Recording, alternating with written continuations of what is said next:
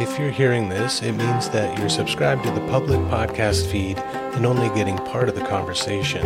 If you'd like to listen to the full episode and gain exclusive access to the first 100 episode archive, consider becoming part of the pack over at patreon.com/Howl in the Wilderness.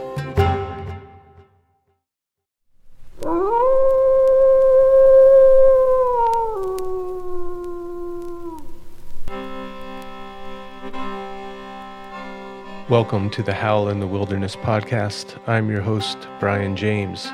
Howl in the Wilderness features deep and insightful conversations with renegade artists, philosophers, psychologists, and spiritual teachers who are working on the edge of dominant culture to recover and revive soul in people and the planet. On this episode, I speak with Dr. James Maffie about his book Aztec Philosophy, Understanding a World in Motion. James Maffie is a senior lecturer in the Department of Philosophy and affiliate of the Latin American Studies program at the University of Maryland. This was a fascinating conversation about the sophisticated metaphysics of the Mexica people, which in many ways bears a striking resemblance to the Eastern Taoism and Tantra traditions. In our discussion, we speak quite a bit about the Mexica concept of teot, which can be thought of as a universal energy of movement and transformation. For the Aztecs, like the Taoists, the purpose of life was to maintain a balance of the opposing manifestations of teot, such as light and dark, life and death, and masculine and feminine. Living an ethical life meant fulfilling what Dr. Maffie calls the original obligation of the human being to feed the holy, rather than in the Judeo-Christian world, struggling to overcome the stain of original sin. If this conversation whets your appetite for learning more about Aztec philosophy and metaphysics, you can of course read Dr. Maffie's excellent book, but in the description below, you can also find a link to a really wonderful talk given by the late Mexica dancer and teacher Andres Segura Granados back in 1977, where he outlines in depth the wisdom of their philosophy, utilizing images from the Aztec codices that Dr. Maffie references in our talk and in his book. And as usual, this episode is made possible through the generous support of the Howl in the Wilderness Patreon community. If you'd like to enjoy early release of full ad-free episodes and access the archive of the first 100 episodes of the podcast, please consider becoming part of the pack over at patreon.com/Howl in the Wilderness. Thanks for listening. Enjoy.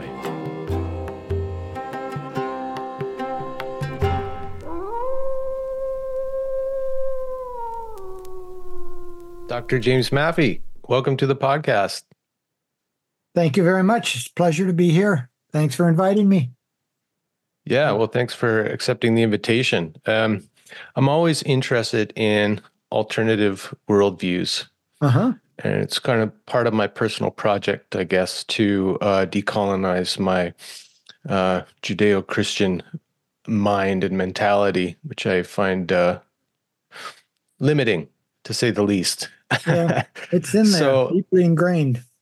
Yeah, when I heard you on the Hermetics podcast. Yeah. And I was really excited by your explication of Aztec metaphysics. But before we dive into that, I wonder if you could just give us a bit of your background. Like, how did an Anglo-American end up being so interested in Mesoamerican cosmologies as to devote your life to it? Haven't actually, well, not my entire life. Let's see. I've been doing philosophy, I guess, since I was about 16. Been interested in philosophy, going in and out of philosophy. Always also had a interest in anthropology and archaeology. And those two historically in the academy aren't very compatible. I mean, philosophers tend to think what they're doing is somehow more transcendent than mere empirical work like archaeology and anthropology. So I did, a lot of ancient Greek philosophy for a while, then did early modern. And in the mid-90s, this was long after I got my PhD in doing Anglo-American epistemology or theory of knowledge. Um, there was this movement going on in Anglo-American epistemology and elsewhere in other areas of philosophy like ethics called naturalized epistemology or naturalized ethics. And it was a move in the academy for philosophers to try to stop doing what we might call armchair speculation, just sitting in your armchair and not knowing anything about the world, but thinking that you can come up with answers or solutions to the problems of the world by pure thought. A little hubristic, but it's out there. It still dominates the academic philosophy, I think. So this move in naturalized epistemology was all about, well, let's start paying attention to cognitive psychology, linguistics, empirical sciences in order to answer questions about human beings perceive or know and so forth. The way most of the academy went was confined to linguistics and cognitive psychology, which also took a decidedly individualistic turn, not surprisingly. And sociology and anthropology were simply not let in the gate. I, having a long-standing interest in archaeology and anthropology, thought that we ought to, if you're going to do this and pay attention to what human beings actually do, you ought to pay attention to anthropology, not just linguistics and cognitive psychology. So in the mid-90s, I was doing this. I wrote something called Towards an Anthropology of Epistemology, in which I said anthropologists should go to philosophy departments and study them, much the same way that anthropologists go to alien cultures and study them, go into journal offices and study them. This is sort of modeled after a French philosopher recently passed away named Bruno Latour, who wrote a great ethnography called Laboratory Life, in which he went to the Salk Institute down at UCSD, and he went in and said, I'm just going to treat this like any other tribe, right? Any other group of people, and I'm going to study what they do completely as an anthropologist. I'm not going to, and it's really, really a fun work. I like it very much. So in keeping with that, I happened upon City Lights bookstore in San Francisco upon a book called Aztec Thought and Culture by a Mexican philosopher named Miguel León Portilla. This book was originally published in 1954 in Mexico with the title La Filosofía Náhuatl, the Náhuatl philosophy, Náhuatl there being the language of the spoken by the Aztecs and still spoken by 2 to 3 million people in Mexico today. And that book, it was much larger, the original Spanish version in 1954, and it turned out it was his dissertation. And it got republished by University of Oklahoma Press in 1967, something like that. And it had this new title, which pretty much turned it into an anthropology book, which basically meant it wasn't philosophically relevant. But I read it and just fell in love with his reconstruction of Aztec philosophy. So I just started reading more and more historical pieces on Aztec philosophy, metaphysics, epistemology, ethics. I went down to Mexico, learned language, Nahuatl.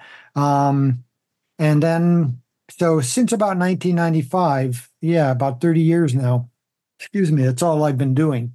I just have never looked back, never gone, don't read mainstream Anglo-American philosophy anymore. I just don't find it very fruitful. So that's how I got to this place.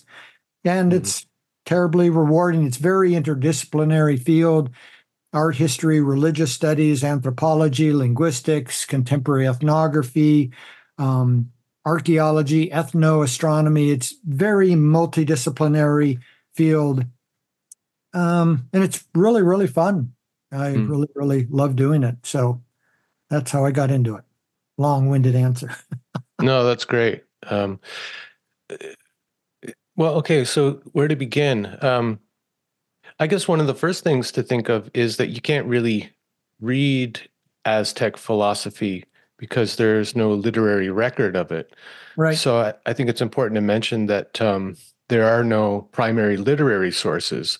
And so you kind of have to be going into archaeology and ethnography, like secondhand ethnography, in order to even get a glimpse of what the Aztec underlying philosophy of life might have been. Right. That's absolutely right. I mean, Nahuatl was not written down. There were, for lack of a better word, books containing Like pictograms? Pictoglyphs or pictograms or hieroglyphs. Scholars argue about which term is appropriate, but yeah. And there were said to be hundreds and hundreds of these things in the library, but the Spaniards, when they pulled into town, promptly burned them all, thinking they were the work of the devil. But I think I can't remember my numbers, maybe 6 pre-contact codices survived, people hiding them, and then several were redrawn shortly after the conquest in 1521 and modeled after pre-conquest copies. So there's that. But you're right. In order to decipher those, we need something. So the standard sort of foothold into this is basically, I mean, their ethnographies. The most famous, the most useful one is written by a guy named Bernardino de Sahagún, colloquially called the Florentine Codex, because that's where it ended up being stored, but it's called the General History of the Things of New Spain. And Sahagún was a Franciscan. He arrived after when the Franciscans were given the charge here of converting native peoples. And my sense is that when they first did it, they did it very sort of Moonist, the Mooney Temple people. You just get, they marry like 1,000 people in a baseball stadium at a time. The Franciscans just sort of like converted people that way. Okay, you're all Christians now. And then they were surprised by what they called recidivism. People were falling back into their old ways. Sahagún pulls into town and thinks that, well, if I'm going to convert these people, I have to know something about them. Fair enough. So by this time, there was a school called the Colegio de Tlatelolco or Colegio de Santa Cruz, in which the elder sons of the surviving Aztec or Mexica elite were required to attend. There, being native Nahuatl speakers, they also learned Latin and Spanish, so they were triliterate. And Sahagún came up with a series of questionnaires, sent them out into the field to interview elders. And they did that. And then Sahagún basically massages this text. He's got a heavy axe to grind. So it's not a pure descriptive ethnography. In fact, some people call him the granddaddy of ethnography, and other people think that's just criminal to call him that, because he wasn't there to, objectively record. He was there to get information, massage information, sort of like categorize it in ways that would promote the evangelical project. That was what he was there. That was always the overriding purpose of all of this, was how can I get the data, massage it, put it into places so that other Franciscans in the pulpit on Sundays can use it, appeal to sort of native sensibilities, but get them going towards Christianity. Right. That old move, like, oh, your sun god, he's like our God. We just have a different name. And so let's use this name instead of your own. And all the Aztec sort of deities end up being likened to Greek or Roman deities. So it all gets, forced into the crusting bed of Christian European thought. Yeah. And so all those various deity figures get kind of paganized under Christianity. Right. And arguably turned into deities that they weren't ever. They were just more powerful other than humans. Right, or representations of natural processes. Yeah. Yeah. Or the processes themselves. Right, yeah, not just representations of, right. Yeah. Like the Indian idea of a murti, which is like an image of a deity that isn't just an image of the deity, but is the deity itself and is treated as such. Right, exactly. Because the deity is not limited by time and space, so there can be many murtis of the deity. So exactly. Spot on. Time frame, we're talking like way back, like I think 1521 is when the Spanish started to colonize, right? That's the And official date of the fall of Tenochtitlan, the Aztec capital. Yeah. okay. Yeah, so that was seen as a kind of catastrophic event, the arrival of the Spaniards, like the death of the sun, the death of one age and plunging into an era of darkness. It's something like that in the mythology, isn't it? Um, you know, I don't know. My sense is, I mean, that's clearly the case in the Andes, that what they call a Pachamama, a world turning over, and native Andean people see the conquest by the Spaniards as the beginning of a new Pacha, new world era.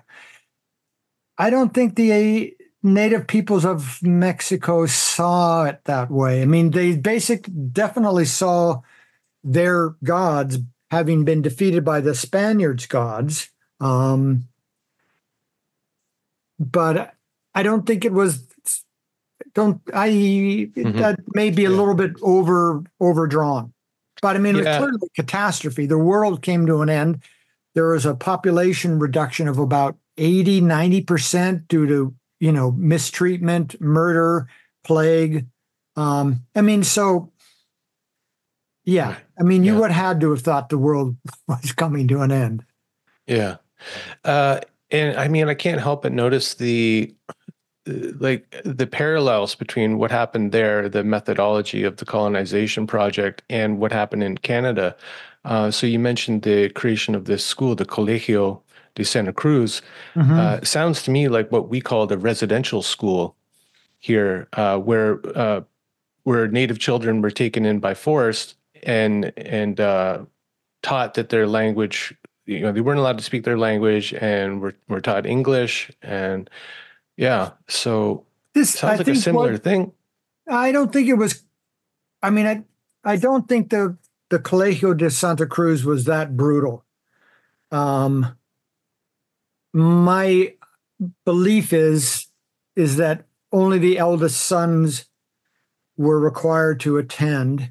They were allowed to speak Nahuatl because they were teaching the Franciscans Nahuatl, because Mhm. the Franciscans wanted to learn it so that they could better evangelize. Sure. So I've So never the come across anything resembling the like catastrophe of the residential schools. The Spaniards, when they took over, pretty much just tried to keep the existing aristocracy, the social political hierarchy intact, and just put themselves and the king on top. So they wanted to enlist and hmm, co-opt all the existing nobility or those who had survived. So it's not quite the scorched earth policy that you see in the U.S. and the Canada. North, yeah. Huh, very interesting. So a kind of a different approach. Um, Yeah, Another thing about terminology before we dig into the metaphysics themselves, uh, not being an academic person myself, I often struggle with a lot of these academic terms like epistemology and ontology. What's the difference? Uh, One of the things, so your book is called Aztec Philosophy, but from the outset, you're talking more about metaphysics. correct. Can you talk about the relationship between philosophy and metaphysics? Well, philosophy sort of is this broad umbrella term, group defined according to the Greeks as love of wisdom, philo, love, sophos being wisdom, and then it has various sort of, you know, subfields. One is metaphysics, which is broadly construed as your theory of the nature, structure, and ultimate constituents of reality. What's reality put together? Does it consist of mind or matter or both? How are the various parts related? Um, Epistemology's theory of knowledge. Ontology is sort of a subfield of metaphysics. It's just quite narrowly the theory of what exists or the theory of being. But metaphysics is broader because it includes things like personal identity, the nature of causality, and stuff like that, which it isn't covered by ontology. So the book is called, as you pointed out, Aztec Philosophy. I would have preferred that it be called Aztec Metaphysics, but the publisher said, publishers have a say in book titles. Hmm. Um, One of those says is always that you have to use the word Aztec. You can't use the proper word. Mexica is what they called themselves. Aztecs came a lot later. It's a European term. And then they just said, metaphysics will never sell this book. Nobody knows what that is. Call it philosophy. But that's why I say very early on that this is, philosophy covers ethics, morality, and these other things. They're going to have to wait for another book. Right. You got to lay the groundwork with the metaphysics on top of which everything else comes, or out of which everything comes. Yeah. I mean, I guess that's a very Western philosophical way of approaching things. Aristotle said that metaphysics was first philosophy. You start with what there is, and then you figure out everything else. So, yeah, I mean,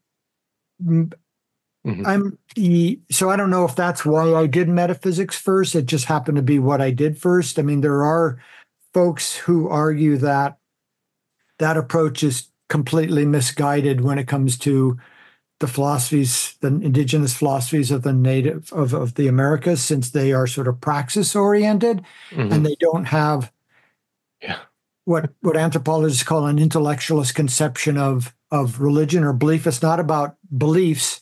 It's all about actions and, praxis. And but that's how I've unfolded my understanding, and it's how I think. So, yeah, I think it's an important point is that all of this categorization of thought is Eurocentric or Western. yeah. I like that though. There's something about that. It's like I think you mentioned in the book that there's a distinction between having a philosophy and like doing philosophy. Yeah. So that's that theory versus praxis. Yeah. I mean, there's also, I think I mentioned this book, like lots of Native people, anthropologists will go in and ask them what their theology is or what they believe, and they say, we don't have a theology, right? There's a famous story by, I think it is Jacques Iliad, who goes to Shrine Shinto temple in Japan, and he pretty much says, so, like, what do you guys do? What do you believe? What's your theology? And they say, we believe nothing, we dance. So there's this notion that praxis comes first. Belief is incidental. It's what you do that matters, not what you believe. So in an article, I say it's sort of, they believe in what's called orthopraxy, straight or right praxis, right behavior, rather than orthodoxy, right belief. Western philosophy, Abrahamic, well, I don't know about Judaism, but at least Christianity is obsessed with orthodoxy. You got to get your mind right. You got to believe correctly. And then praxis comes later. But for these folks, praxis comes first. And the practice gets the mind right. Exactly, because there's no mind praxis distinction. How you think is a function of how you behave and how you train your body to behave. Yeah, that's great. It's one of the reasons why I'm always praxis oriented, I guess. Yeah. And so when I heard you speaking about Aztec philosophy, not really philosophy, but their way of being and way of viewing the world. Way of doing. Yeah. You got to get rid of being. It's all about process and activity and becoming. Being sort of a Western thing. Yeah. And I think that's one of, part of this project of exploring these other ways of doing in the world. I think it's so important now because I think we can learn so much from them. Because obviously the way of being and philosophizing and getting the mind and heart right and action will follow from that and all that. It's not working. Yeah. It's not functioning in Western culture. No, it's broken down. Yeah. It's a project that is failing. Yeah. Okay, so you covered also that the kind of terminology around Aztec versus Mexica and Nahuatl. So Nahuatl is the language group. The Mexica are who we call the Aztecs, what they called themselves. Yeah. And there are other Nahuatl speakers in the high central plateau of Mexico. The Mexica weren't the only one. Nahuatl is a language which it's called the Uto-Aztecan linguistic family that originates in southwest U.S., northwest Mexico. It includes other language like Ute, Paiute, Hopi, Comanche, Huichol, Cora, and others. So it's this large language group, and the Aztecs, the Mexica, migrated from that area, and then settled in the basin of Mexico. Okay, yeah, that was my other question. Like just speaking geographically about these people. Okay, can we lay some groundwork on their metaphysics? Sure. Where does it all begin? Well, it begins with this notion that the world is basically consists of power, force, energy, and that what they call teot, Teotl. The L is silent, and that is, that's the basic stuff of the universe, of the world, of you, me, dogs, cats, trees, mountains, sun, is this ever moving, always in motion, sort of like life force, energy, power. That has its own intelligence. I'm not sure. It's not a person, so I'd be hesitant to say it has its own intelligence. It's simply chugging along. Like mana, prana, chi, similar? Yeah, I can't say I know mana prana well enough, but chi sounds, chi, I'll liken it to chi, yeah. It's just there and it's just going, and everything, there's ultimately one stuff that the world is made up of. That's this teot, and everything's made up of it, and everything's constituted with it, and everything is ultimately kind of identical, one with it, part of it. And so this is just what's called a process metaphysics in Western thought, namely the world consists of processes rather than substances. Mostly what we get out of Greek metaphysics is this idea that the world consists of things: tables, cats, dogs, trees, mountains, desks, right? And there's a substance there and there's a thing, and change is what happens to those things, but it's basically the world is made up of things or substances. Right. And the things are inanimate until something like a suke or spirit is breathed into them by a creator deity. That sounds good. Yeah. So, but teot doesn't come from a deity. There's no controlling creator deity. It's this force, essence. Yeah. Kind of like the way the Tao is spoken of. It's like the flow of life, or exactly. Yeah. Always in motion.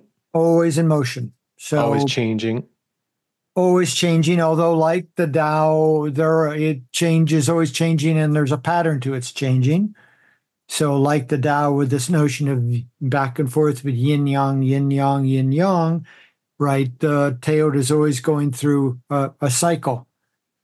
And much like those sort of the yin yang, that complementary dualism or complementary polarities, teot's always just going for them: winter, summer, dry season, wet season, life, death, male, female, hot, cold, etc. Just always going.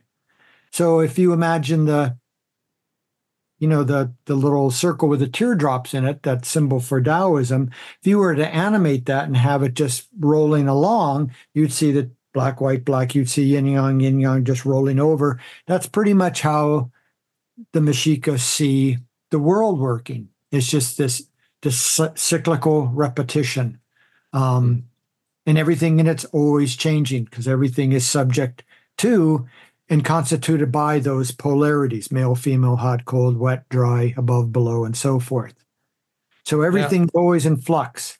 So one of the guiding intuitions of Western metaphysics, starting with with Plato is this idea that what's real is that which is unchanging, right? If something's real, it never changes. So if you really love me, for example, you'll love me forever, right? And the Christianity picks that up because Jesus' love is real because he'll love you forever, right? No matter what you do. It's not, wishy-washy, fair weather love. I mean, the real thing is always there. And that which changes is unreal. It's illusory, right? That comes out very clear in Plato's, allegory of the cave. Yeah. So true reality is transcendent.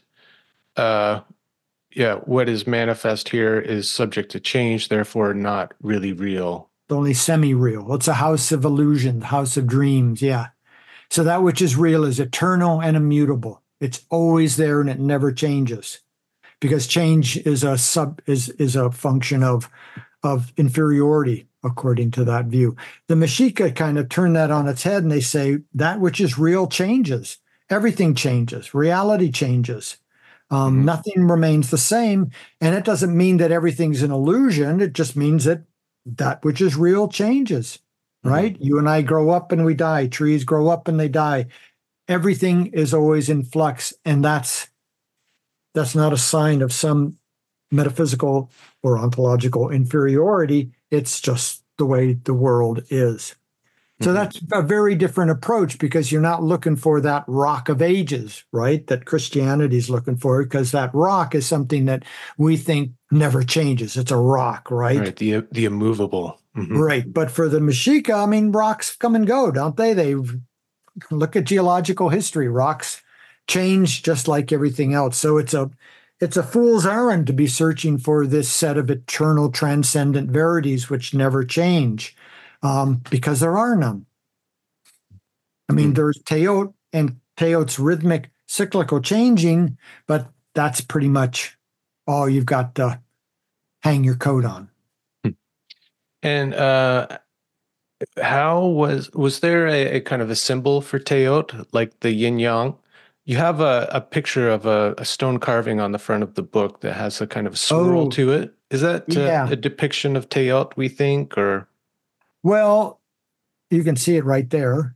Oh, it's in the background. Over my this shoulder. Yeah, that's the cover of my book right there. There is not a depiction of Teot as such. That image is an image of Teot. Its motion, its movingness, its becoming took three principal sort of forms or shapes. One was called Olin, which is sort of like parabolic motion up and down over like this. Another one's called Malinali, and that's what that is, spiraling. And then another one was called Nepantla, and it's back and forth and back and forth and back and forth, like weaving. So that's kind of like the physics of the world, how these three principal patterns of how energy changes and is transmitted in the world is in those three patterns. And that spiral is just one of those three. But Teot itself, there are no depictions because I don't know. I mean, there just aren't. Yeah. I mean, some people think that's an argument that my idea of Teot is unfounded because there isn't a picture, but other people just, I'm happy to argue that some things you just don't picture. Or maybe like with that way of viewing things, I can imagine that, well, everything we depicts Teot in one of its elements or. Yeah.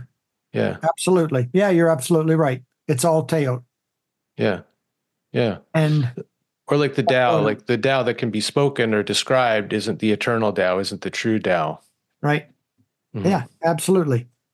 Makes sense from that point of view. Yeah. I mean, the similarities with Taoism are striking. Or what? Striking. They are striking. Yeah, there are lots of similarities there. Yeah. When I was hearing you, like one of your lectures on the Aztec metaphysics, I couldn't help but thinking like these are like Mexican yogis in a way, at least from the worldview. I don't know, probably not the kind of praxis part of it. Yeah. but at least in the conception of the world and how to remain in the Tao, in the flow, in balance, in harmony, in relationship, in right relationship, I guess. Yeah. Yeah. Yeah. Orthopraxy, right relationship, Yeah. action of right action. Yeah. Mm. I mean, both Taoism and Confucianism are sort of praxis oriented. They don't waste a whole lot of time on beliefs. They tell you how to act. There Hmm. isn't a whole lot of metaphysical speculation going on. Like if you read Plato, Aristotle, that's all, well, not all, but it's first philosophy. It's what you do. And for the most part, Confucius, Lao Tzu just say, this is the way you got to act. I'm not going to waste my time with all this metaphysical speculation. And because of that, Western philosophers will argue it's not real philosophy because real philosophy has to have metaphysics. Um, but I mean, that's just ultimately sort of begging the question that, right, what we do is the real thing and what you do isn't. And I think Mexica philosophy, and I think, I don't know about all, but most indigenous philosophies of the Americas, North, Middle, South, that I've come across are all sort of this praxis oriented. Hmm. Yeah. So, You make the distinction somewhere that there are kind of two types of paths. There's the truth-seeking path, uh-huh. or wait, wasn't Yeah, two types of paths, but there's like truth-seeking philosophies and path-seeking philosophies. Is yeah, that a better way to put it? yeah. And so, I mean, Plato, Aristotle, and most Western philosophies, truth seeking. We want to get to the truth first, right? You can't act until you get to the truth. And for way seeking or path seeking or Tao seeking, right? They are simply saying, look at what we want to figure out is how to act and what's the best way. Um, and I'm not going to sit and spend a lot of time figuring, worrying about what the truth is first. There's a parable that from Buddhism, the parable of the poison arrow, which I sort of use here. It gets used by different Buddhists at different times, but so the Buddha's or somebody's walking down a path, comes across a man with a poison arrow in his back or in his side. And the Buddha comes up and says, may I remove that arrow from your side? And the man says, wow, yeah, sure, I'm going to die. But before you remove it, you have to tell me the truth about the following. What was the name of the man who shot me? What's the color of the feathers on the arrow? Tell me the truth about the arrow, the shaft, the poison, the tip. Tell me truth, truth, truth, truth. The man dies. What's the moral of the story? Truth is a fatal distraction. If you're going to spend your time worrying about, what is truth before you act, you're going to die. You'll never get there. So at least on some accounts of Buddhism, it teaches a way. It teaches you a how to put an end to your suffering in a very little concern with metaphysical speculation. A lot of that gets perverted later on by monks, but there's the idea. I mean, tell me how to behave. Don't tell me what to believe. Don't tell me what is true. Tell me the right way. So you've got this way seeking orthopraxy going on. Mm. But we're Yeah. always obsessed with the truth, right? Tell me that I can't do anything until I get to the bottom of things and find out the truth. Yeah, it seems like that's the goal of so much of Western philosophy and why I have so little interest in it, because it's a lot of people arguing about, metaphysical truth and trying to get down to the bottom of things, and it just seems like it's a never-ending quest, It like is. like you said, a fool's errand. We're never going to get there, and meanwhile, the world's going to hell. The world's Exactly. radically out of balance. People are out of harmony. So what good is your philosophy? Yeah. Yeah. Yeah. Well, I mean, It seems yeah, so like profoundly commonsensical and intelligent way to live. That's why one of the reasons why I appreciate Taoism. I go, well, imagine if St. Paul had broke his leg on the way to do his first proselytizing, and Christianity didn't take over, and maybe Taoism took over. Like how different the world would be. And I get caught in these thought experiments, and it just it blows my mind Yeah. how things got to be the way they are. It's like a matter of these like little circumstances, things taking root, and it's wild, to think of Yeah. the alternatives. Yeah. I mean, yeah, you're absolutely right. I mean, Christianity has followed the sword around the world, the Hmm. sword and the gun and the atomic bomb. So, Hmm. yeah. Um, the so what comes out of Teo is this kind of fundamental polarity and this interplay, like the yin yang. It's not a duality; they're not separate, but they're always together. Whether it's the male, female, the near, far, the above, the below, the dark, the light. Uh-huh. So another similarity there is they're always ever present, not They're always separate. mutually interdependent, mutually arising. Life arises out of death, death arises out of life. I mean, remember the yin yang symbol, right when I forget which one's which, but when the teardrop is reaching its fullness, in the white one, you see the black dot. In the Yeah, the black one, seed. you see the white dot. You see the seed of its opposite right there inside it. So, yeah, Yeah, interdependent, mutually arising, not mutually exclusive, not out to wipe out the other one, yeah. not like good and evil in Western thought. Well, there's something about that symbol that gets, I think, literalized by the Western mind, looks at it and can't see it animated. So sees it as this stark contrast between the black and the white.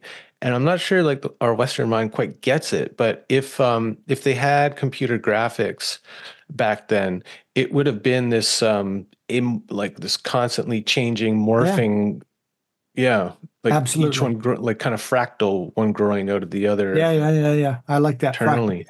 Yeah. Um, so also, what I found really interesting is that there's also kind of a five element theory Hmm. in Aztec metaphysics, right? Yeah, there are four sort of elements: fire, water, earth, air, and then there is motion. And motion isn't really sort of an element. Hmm. Um, but those five correspond to the five world or cosmic ages that the Mexica thought the cosmos had undergone. One dominated by fire, one dominated by earth, one dominated by air, one dominated by water. And then the fifth one, which is the one we currently live in, is defined by motion. So it's interesting that this fifth one isn't dominated by one of those four elements, but by this idea of motion. So the sun itself is called for Olin or for motion. That's when it was born, and that's its name. And so that also defines this fifth age as one of motion, of change, and one which is destined to come to its end, which is eventual, I mean, inevitable, through motion, earthquake, volcanic eruptions, things like that. Hmm. Hmm. I guess motion in all the way it manifests in all those other elements. So the volcano, motion in fire, Mm. or fire itself, forest Yeah. fires that we're seeing, tsunami, waves, Yep. water, Water. Yep. tornadoes with the Yep. air, and the Yep. earth with the earthquaking. Yeah. Wow. So it's kind of like a alternative four horsemen of the apocalypse. Like Yeah. Yeah. now, wasn't this all supposed to go down in 2012? I seem to remember some rumblings about this Aztec calendar and the end of the the Was it eon. 2012? I pretty much ignored most of that because most of that had to do with the Maya long count, which I Okay. can't speak intelligently about. But there's a Maya calendar, which is has some similarities with the Aztec one. Um, Yeah, I just remember like because a guy Daniel Pinchbeck wrote a book called 2012, uh, the year of Quetzalcoatl or something, and so maybe he was like kind of mixing up Mayan and Aztec cosmologies, or yeah, there was. I mean, there Quetzalcoatl, feathered serpent, is deeply entrenched in Mesoamerica. And so there is, I forget the Maya name for Quetzalcoatl being Nahuatl, but yeah, he's there in Maya thought as well. Okay, he kind of So shows up in different places like yeah, Hermes or Mercury or something, or he's just kind of yeah. I mean, he, he's there in Mixtec philosophy, Maya philosophy, Aztec philosophy. There's just this constant sort of theme in Mesoamerican philosophy of this feathered serpent who combines, different layers of the cosmos. Air, surface of the earth, below the earth. A snake, transformation, feathers can fly, and yet where it has a sort of a ducky beak so it can float on the water. So it's just sort of a metaphysical theme that's like that embodied in this figure. Yeah. yeah. Yeah. Okay. Um, so I guess like one of the things that I'm always interested in is how these metaphysics get expressed through well, practice, through the art, through the culture itself.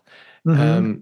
And so there were Aztec games. There were obviously Aztec rituals that we've heard a lot about, the kind of sacrificial rituals. And also a big part of their culture is weaving. Mm, And my wife's a weaver, and we mm, often talk about the kind of the meaning of weaving. Like it's not mm. just the making of the thing, but embodied in the making of the thing is a kind of like a way of life or a way of viewing life. For Can sure. can you speak a little bit about that and the role of weaving and fabric in the culture?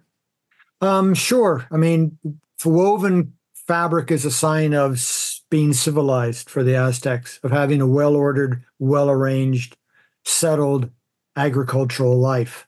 The contrast is a way of life they call chichimec, which roughly are kind of like wandering hunter-gatherers. And what do they wear? They wear furs. So the Aztecs prided themselves on their woven fabrics, on cotton fabric. Um, so weaving this is since the principal motion defining the Aztec cosmos is what's called Nepantla. And Nepantla is this kind of there along with these two others. Remember, Olin and Malinali. Nepantla is this notion of back and forth and back and forth and back and forth. It's a matter like in a conversation, there's I speak, you speak. We have this exchange going back and forth. So they see this is the sort of one of the defining motions of the cosmos, and human beings have to get in sync with that back and forth motion. And through this back and forth motion, you create a well-balanced relationship. So weaving is an example of that because, as you know, with weaving, you go back and forth. The shuttle goes You have back your and forth. vertical Hmm. warp, and then we have with your weft, and you go back, forth, and back and forth. And so in that process, you take two polarities, warp and weft, and you bind them together, right? But they're bound together in a state of the Greek is agonism, of tension. Warp pulls against weft and weft pulls against warp. And if they, so my shirt, although it looks very quiet and non-active, I mean, really the warp is pulling against the weft and the weft is pulling against the warp in order to keep it in this shape. Hmm. If something goes out of whack, it becomes what we call warped, right? It becomes skewed, it becomes misshapen. So that is sort of like, not even sort of, I mean, that's the dominant way that Aztecs see the cosmos unfolding is through this weaving motion of day, night, male, female, hot, cold, day, night, winter, summer, winter, summer. And you have to keep these things in balance in order so that you have a well-woven, well-ordered, well-arranged cosmic fabric, right? Mm. So the Aztecs are very adamant about having things well ordered and well arranged, because that's how you keep things well balanced. And that's how you maintain proper relationships. One of the guiding things about human deity relationships is you need to maintain this back, forth, back, forth. I gift to you, you gift back to me. I gift to you, you gift back to me, right? Back and forth. So there's a balance, a harmonious, well, I don't want to say harmonious, a balanced relationship. It's not harmonious because there's a struggle there. But that's how you maintain good relationships. This back forth motion is also exhibited in sexual intercourse. Back forth, reminding you of Taoism, referring to sexual intercourse as flowery combat, and actual combat. Thrust, parry, thrust, parry, thrust, parry. That's how you maintain balance of this back and forth. In human interpersonal relationships and human God deity relationships, it's always, if you give to me, I have to give back to you. And then you're accepting my gift back, obligates you to gift back to me. So we're always doing this. And that's how you maintain a balanced relationship.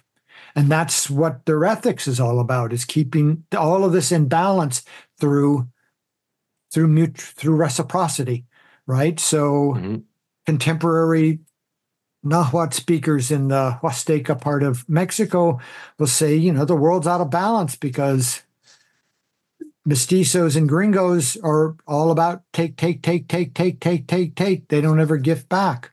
And that's why the world's out of balance. And they're quite keen on what climate change is about. Yeah.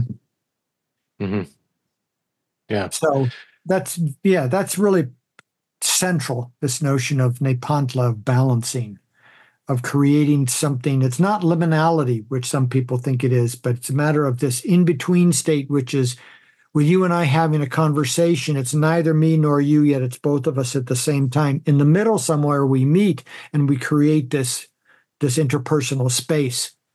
Right. Yeah. And out of each of our contributions, we create this third thing called the conversation.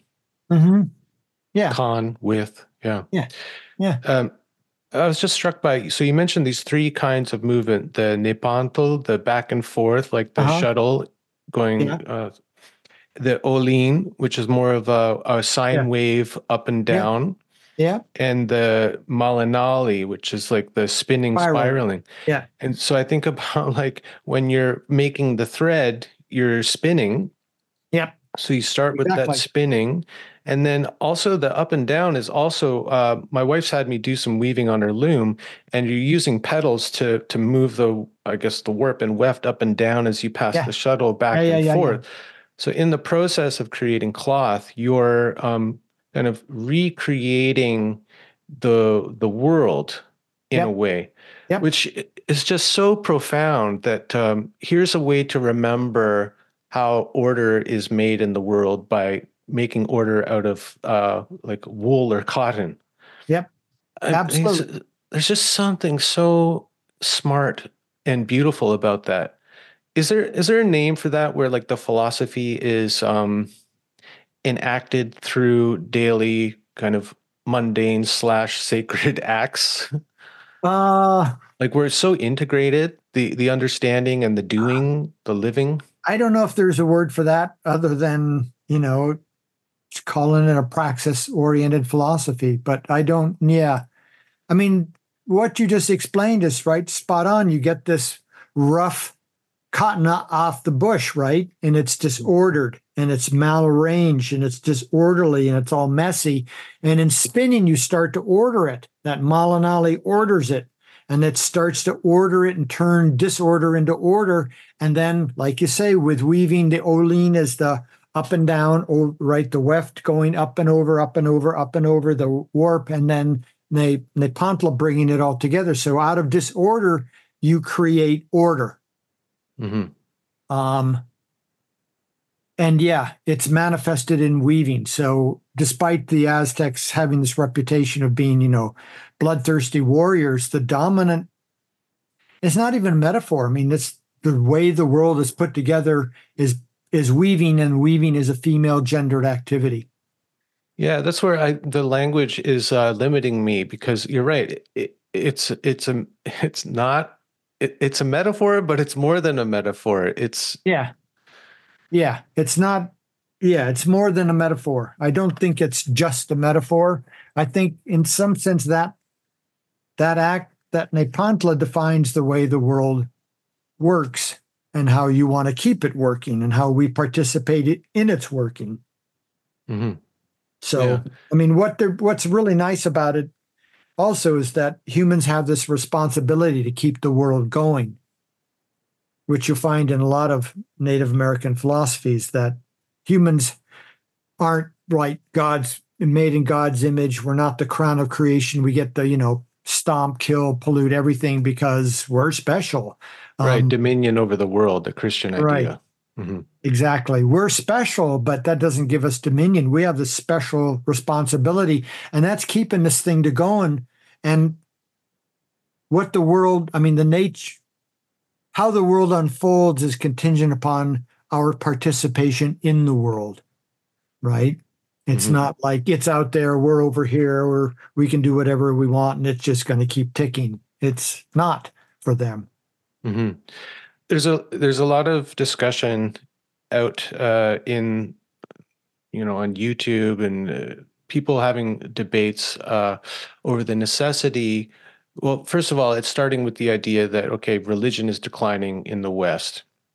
And with that, out goes the morality and ethical system that relies on the religious belief. And you have people like Jordan Peterson arguing that there can be no true morality without religion.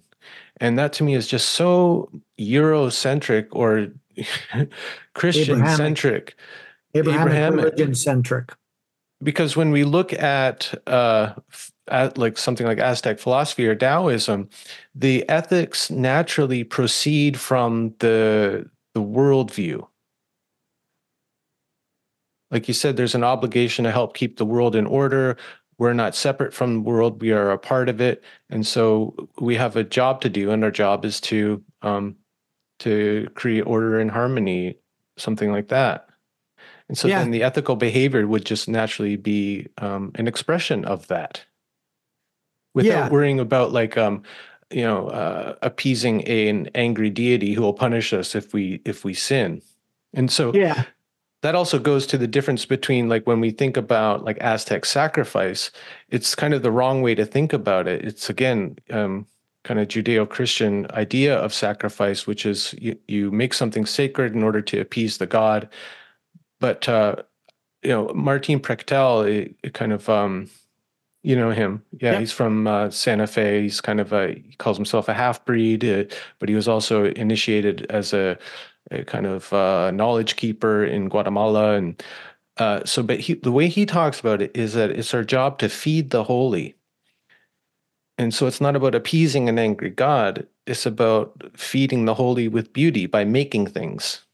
yeah. Right, spot on. Yeah, Mhm. Mashika ethics is all about, yeah, has to do with feeding and nourishing. Um, the gods, creator beings, create the fifth world, and as a result, are left enervated, exhausted, hungry, and they create human That's so beings sweet. Of to feed course they're them. tired. Yeah, of course they are. Um, and it arrives both male female, right? Not just a male, which is just silly by their lights that a male god could do create anything by himself. But Yeah. there's this notion that right, they feed us, right? They give us corn, they give us maize, and we're obliged to feed them. And so we nourish them and they nourish us. So there's this reciprocity going on. And we eat them and they eat us. So it turns out to be there's no sort of in principle distinction between the sacred and the profane or the gods and humans because you are what you eat. We eat them in the form of maize. They eat us in the form of blood or flesh. But most commonly, flower and song, poetry, music, Hmm. words are the most nourishing thing that we feed the gods with, because there's energy coming out of my mouth when I'm speaking, right? And I Yeah, breath, feed I that. mean. So we're we're divine and they're human because we eat one another. But yeah, I mean, Prechtel is right. Yeah, Hmm. he's a Hmm. smart guy. Yeah, I think he's again one of those people who doesn't argue over metaphysics, but is more about feeding the holy, is the way he put it. Yeah, Like, just get down to it already. yeah. Um, hmm. So there's this emphasis on sustaining order. Now, I've done some reading, and they're also like part of their ritual practice was purification, right? Like taking steam baths, kind of Mm, like a sweat lodge type thing, like a right. ritual purification. So, did they have a sense of of sin? You know, like what would you be Uh, purifying yourself of? yeah, it's not really sin, but there's this is a notion of disorder, um, which and it's called tlatzoli, which is disordered stuff. I mean, it's disorder. I mean, think about a worn out, doormat, your worn out sneakers, worn out, t-shirt, all holy and everything. Those are examples of tlatzoli, of something which is deranged and disordered. Um, so that's a necessary part of the world, and you don't want to eliminate that. There's a specific deity named Tlatzolteotl whose principal job it is to eat that and transform it into order. Oh, Right? she's often depicted like giving birth and eating Yeah, shit at the same to time. Maize Boy. She gives birth to Centeot, Maize deity. So out of she eats filth or disorder and gives birth to maize. So I mean, yeah, Renewal. Hmm. so I mean, it gets called filth. It gets translated as that, but I think it's more like disorder or Hmm. malarrangement. And if you think of humus, you need that stuff in order to fertilize your crops. You don't get rid of it. You need to Hmm. transform it properly. So purification has to do with trying to shed that stuff so that you can be better ordered. How do you acquire disorder? Um, you can do it through a number of actions, which look a whole lot like Christianity, through adultery, um, through theft, through Theft and murder. murder. So Mhm. there are lots of actions, and what you do is I mean, it gets discussed this way in the early translations because the Christians have this notion of filth and dirty and purity. You you you dirty yourself. You disorder yourself by committing adultery. I disorder myself, and my partner disorders herself. And furthermore, that sort of disorder is contagious, like the flu. So by in the process of disordering myself, my disorder spreads to my family. I bring it home with me at night. Yeah. Um, and so purification, things like steam baths or what's called auto sacrifice, bleeding one's ears, tongue, penis, ankles. Those are all ways of trying to regain order and put that disorder somewhere else and recycle it. Hmm. It makes like a functional sense. Like anyone who's been in a sweat lodge or even a hot sauna knows that it's a way of kind of clearing your mind because of the intensity and the aspect of ordeal. Like there's nothing like a near death experience or a feeling like you're dying or to really just clarify the mind on what's really important. Like I say sometimes that Sweat Lodge taught me how to pray authentically rather Huh. than just reciting by rote the Uh-huh. Lord's Prayer, but Huh. to actually come up with these spontaneous, authentic prayers when Huh. faced with like this, mortality, let's say. Interesting. Yeah. Mhm. So I mean, in a way to put me in order, like get your values straight or something. get your mind right. Yeah. Yeah. Yeah, it's time for you to get in the steam bath. You're talking a bunch of nonsense. You're talking shit. Now go take a steam bath. Yeah. If you enjoyed this preview and want to hear the full episode and gain exclusive access to the first 100 episode archive, head on over to patreon.com/Howl in the Wilderness and join the pack. Thanks for listening.